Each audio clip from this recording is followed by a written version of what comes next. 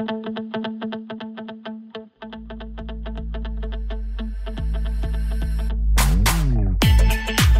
it please the listeners, my name is Rich Schoenstein, and this is Law Brief, and welcome to Season 4 of Law Brief. They said it would never last, but we've made it into our 4th season, and we're going to kick it off with a bang. I am welcoming back one of my favorite guests, my partner, Robert Heim. How you doing today, Robert? I'm doing okay, Rich. Thanks a lot for inviting me. It's my pleasure. It's always great to have you on. And we're going to talk about something today that a lot of people have heard about but may not know the details of. That is the Elon Musk versus Twitter lawsuit that is pending in Delaware. And why don't you we'll dive right into it. Why don't you start by telling us what's in dispute? Yeah, well, this has been a very interesting saga, and it goes back all the way to April when Elon Musk made an unsolicited acquisition offer for Twitter. There was a lot of drama and news surrounding it because leading up to his announcement, he'd been very critical of Twitter, particularly its management and its performance and what he characterized as a lack of free speech on the platform. So as part of his acquisition offer, he promised to bring changes to Twitter to address those problems. And he put an offer on the table, which was $44 billion, which came out to about $54.20 per share. And he put a lot of pressure on the Twitter board to accept the offer. He, at one time, even said it was a take it or leave it as it was coming down to the final stages. So Twitter accepted it. The board accepted the offer. And the company had agreed to be acquired by Elon Musk. And Mr. Musk had intended to take the company private and had lined up some financing, apparently. But in July, just only about a few months later, Mr. Musk apparently had a change of heart, maybe some buyer's remorse, and informed the Twitter board that he was no longer going to go forward with the acquisition, claiming his main reason was that there was too many bots on the platform, too many non-human kind of spam accounts, and Twitter didn't disclose that to him. Now, let me stop you. Let me stop you right there, Robert, because I think that gets into some of the meat of the dispute and something I want to discuss. As I understand it, one of the things Elon Musk said was his goal in buying Twitter was to clean up the bots. Yes, that's the ironic thing about his reasoning. And it's one of the issues that Twitter's lawyers has done a good job in the Delaware courts in pointing out. So, yeah, you're absolutely correct. One of the reasons that Elon Musk said he was buying Twitter was to try to correct what he perceived as the bot problem. And now he's using that same excuse to try to back out of the deal. Now, I also thought from the beginning that Twitter wasn't necessarily super anxious to be acquired by Elon Musk. Didn't that seem to be the state of play at the outset? Yes, absolutely. When Elon Musk first announced his intentions, he did it in a pretty surprising way. He had come out and announced that he had acquired over 9% of Twitter's shares, and Twitter had offered him a position on the board, which he first accepted, but later changed his mind on that as well and declined to go on the board. And Twitter instituted some poison pill and other takeover defenses to try to fend off Elon Musk, but ultimately the company came around and agreed to Elon Musk's offer. Right. And now Elon Musk backed out and Twitter actually went to court to make him buy it. Is that the right way of saying it? Yeah, that's exactly right. So Twitter went to the Delaware Chancery Court, which is one of the, or if not the premier courts in the country that handles corporate disputes, particularly disputes of this magnitude over mergers and acquisitions. And they sued Elon Musk, and there's only one cause of action in their lawsuit, and that's a request for specific performance. They want the judge to order Elon Musk to go forward with this merger as he agreed to in the merger agreement. Interestingly, Twitter could have taken another approach because there's a very large breakup fee in the merger agreement, also of $1 billion if Elon Musk were to back out. But Twitter is not going that route. They're not looking for the breakup fee. They're looking to complete this deal and hold Elon Musk accountable for the agreement, which, Elon Musk doesn't want to do because there's been a pretty significant drop in the share price of the Twitter since he announced the agreement. Right, meaning the price he agreed to pay is in excess of the actual value of the company as it stands right now. That's right. So the per share price in the merger agreement is $54.20. And currently today, Twitter stock is only at $43.25. So it has been dropping over the months, and this would have saddled Elon Musk with pretty significant loss, at least in the short term. Okay, let's talk a little, if you don't mind, about the procedure here, because I'm a little bit of a procedure nerd about these things. And you and I both know that commercial lawsuits in the U.S. courts anywhere can go on for a very long time, but this one's going to come to a head pretty quickly. How is that happening? Yeah, so the judge in the case has scheduled the trial, which is beginning on October 17th. There's 5 days allocated for the trial, which is a very quick turnaround. Twitter filed its complaint in the Delaware court back in July. Twitter wanted to go even faster. They were asking the judge for a September trial date. Elon Musk and his lawyers were looking at something in February 2023, but the judge obviously came down closer to what Twitter wanted and really put this on the rocket docket to have this trial. And ultimately the Judge McCormick, who is the head chancellor in Delaware and a very respected judge, will make this decision about whether Elon Musk has to go forward with the acquisition. I have a big commercial case in New York State Court where we've been litigating since 2018, I think, and we just got a trial date of February 2024. But I gather Twitter argued that this is important to be decided right away because it affects the status of the company. Is that how we got to such a rocket docket here? Yes, that's a big reason. Twitter has put forward a fairly compelling case. Elon Musk was very public about his criticisms of Twitter. His takeover bid has been somewhat chaotic and disruptive to the company's operations. And importantly, in the merger agreement, there are covenants in place that Twitter has to abide by in terms of just how they run the company up until the merger is completed. They're restricted from making any sort of business decisions that are outside the ordinary course of business.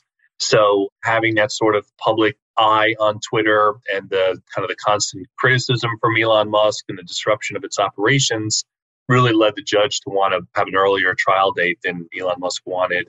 Is this going to be a jury trial, by the way?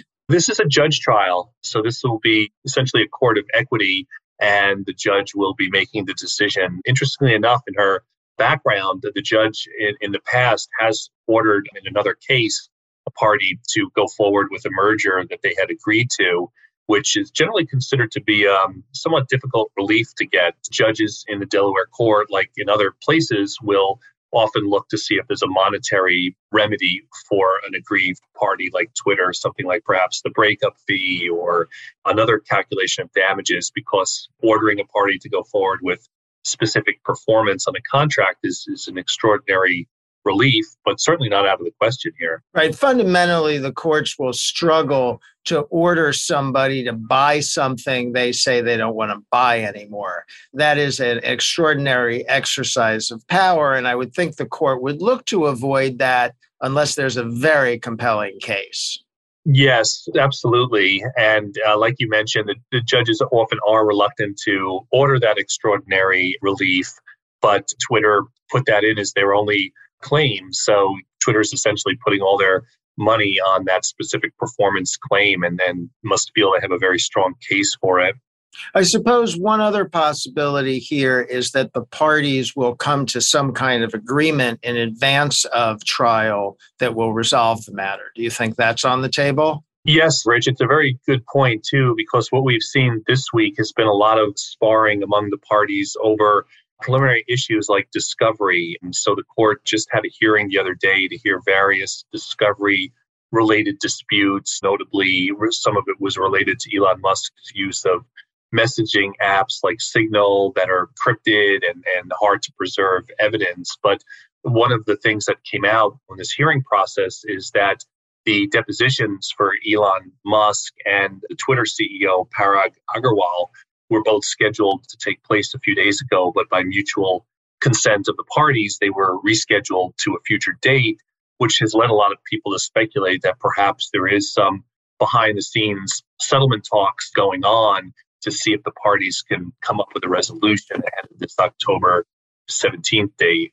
Yeah, commercial cases have a natural ebb and flow. And one of the time periods that's highly susceptible of settlement is right before the bigwigs have to be deposed. And then another one is typically right before trial. Yes, that's right. And kind of considering that we're only a little over 2 weeks out from the trial date, I would think that there's going to be some pretty significant settlement talks. So at least, it's common for parties to discuss it. It may not ultimately arrive there, but certainly this would be the time for them to try to reach an agreement ahead of this trial date. Okay. Do you care to prognosticate? Where do you think this is going? Well, my personal opinion is I think Twitter has a stronger argument here. There is a merger agreement in place. Twitter did negotiate some fairly narrow circumstances, which could allow Elon Musk to back out of the deal, which are known as material adverse effect clauses, but none of those apply here. And Elon Musk is not trying to rely on that.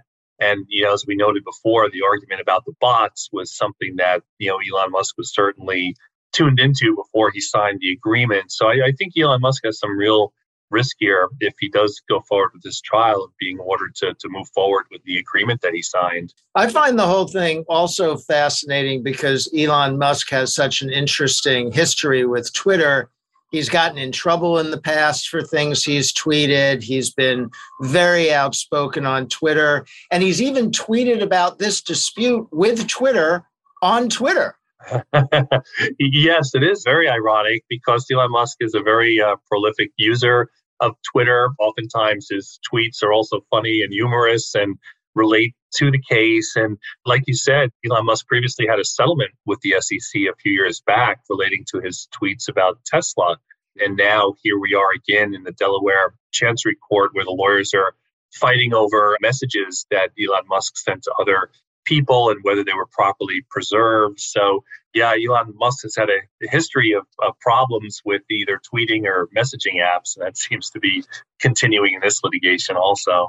All right. So, Robert, you've been on with us a few times, but I always give our guests an opportunity to tell a little bit about their practice. Do you want to remind the listeners how you might be of service? Oh, absolutely. I'm co-chair here at Tarter Krinsky of the White Collar and Regulatory Enforcement Group.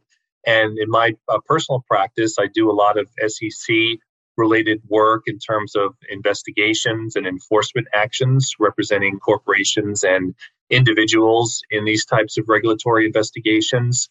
I was formerly the assistant regional director of the SEC's New York office in the enforcement division. So I've been practicing in that area for over 20 years, and we've built up a very active practice at Tarter Krinsky in that white collar and regulatory enforcement group.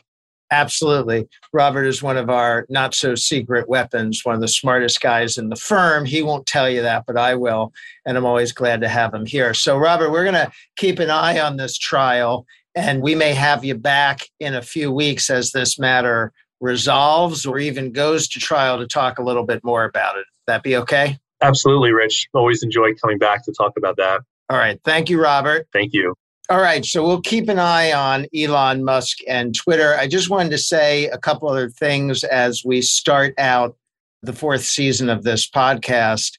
And really that is to thank my law firm, Tarter, Krinsky, and Drogan, that produces this podcast and has been really supportive of the endeavor from the beginning. The firm, and in particular, our managing partner, Alan Tarter, who encouraged this endeavor and has also been very supportive of me. Some of you may have seen I've been making the rounds as a legal analyst on the Law and Crime Network, on Court TV, and some other places. And whether you like it or not, you now have a lot of opportunities to see me on TV. Again, all because of the great support I get here at this law firm, which I am extremely grateful for. Speaking of Twitter, you can follow me under the handle @LawfulRiches. You can follow me on Instagram with the same handle @LawfulRiches. You may like or not like that handle, but at least you do not have to spell Schoenstein. Thanks again for listening. It will be our effort this season to keep you updated on legal issues that are out there in the news and of interest, both major and minor. We'll see what topics develop as we go forward, and we look forward to talking to you more.